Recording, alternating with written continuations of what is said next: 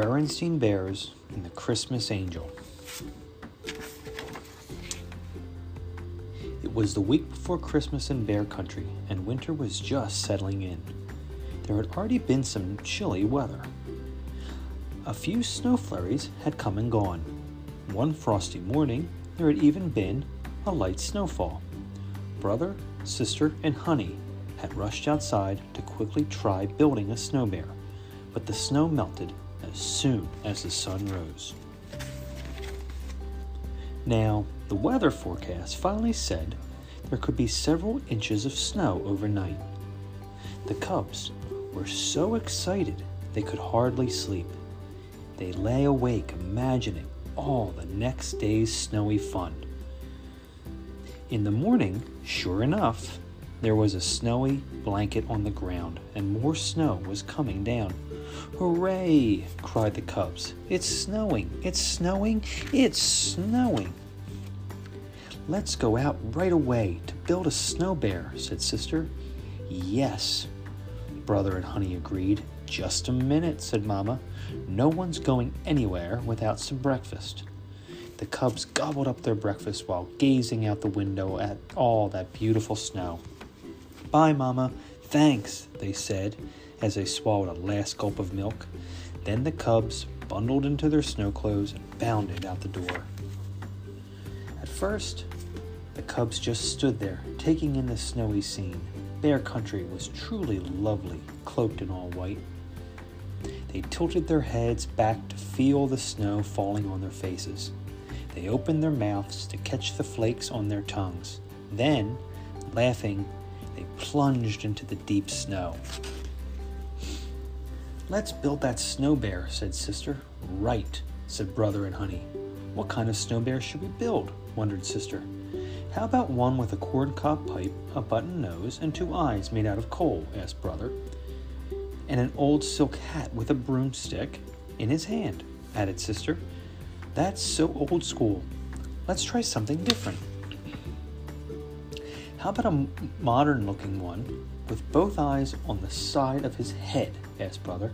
"That's too different," said Sister. They all said, thinking it over. While Brother and Sister were thinking, Honey got a little bored. She flopped down on her back in the snow, waving her arms and legs, making snow angels. That gave Brother an idea. "I know, we'll build a snow angel, a Christmas snow angel." "Good idea," said Sister, getting excited. "We can give it wings, a halo, and a harp." So they set to work. They rolled 3 big snowballs together for the body and head. They molded arms and flowing robes. They found a bent branch shaped like a harp. And then they used dried corn stalks for wings. Finally, the cubs bent an old coat hanger and covered it with shiny foil for the halo. As the cubs finished their snow angel, Mama called them in for hot chocolate. Sipping their drinks, they admired their work through the kitchen window. "That's a very fine snow angel," said Papa, joining them. "I think it must be Gabriel, the Christmas angel." "Gabriel?" said Sister. "I didn't know angels have names." "This one does," said Mama. She pointed to an angel among the Christmas figures in the windowsill. "You see," Mama began, "some angels are the messengers of God. Sometimes they bring a special message to a special person. Gabriel brought the wonderful news to Mary that she would give birth to Jesus."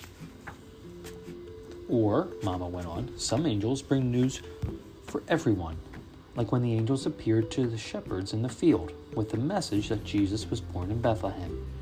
The shepherds were told they would find Mary and Joseph with Jesus lying in the manger." "Those angels were pretty busy," said Brother.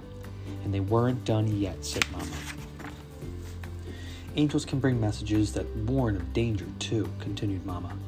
"When the wise men journeyed from afar to worship Jesus and bring him precious gifts, an angel came to Joseph in a dream. He warned him of the evil King Herod, telling him to flee Egypt with Mary and the child." "So angels look after us and protect us from danger?" asked Sister. "That's right," said Papa.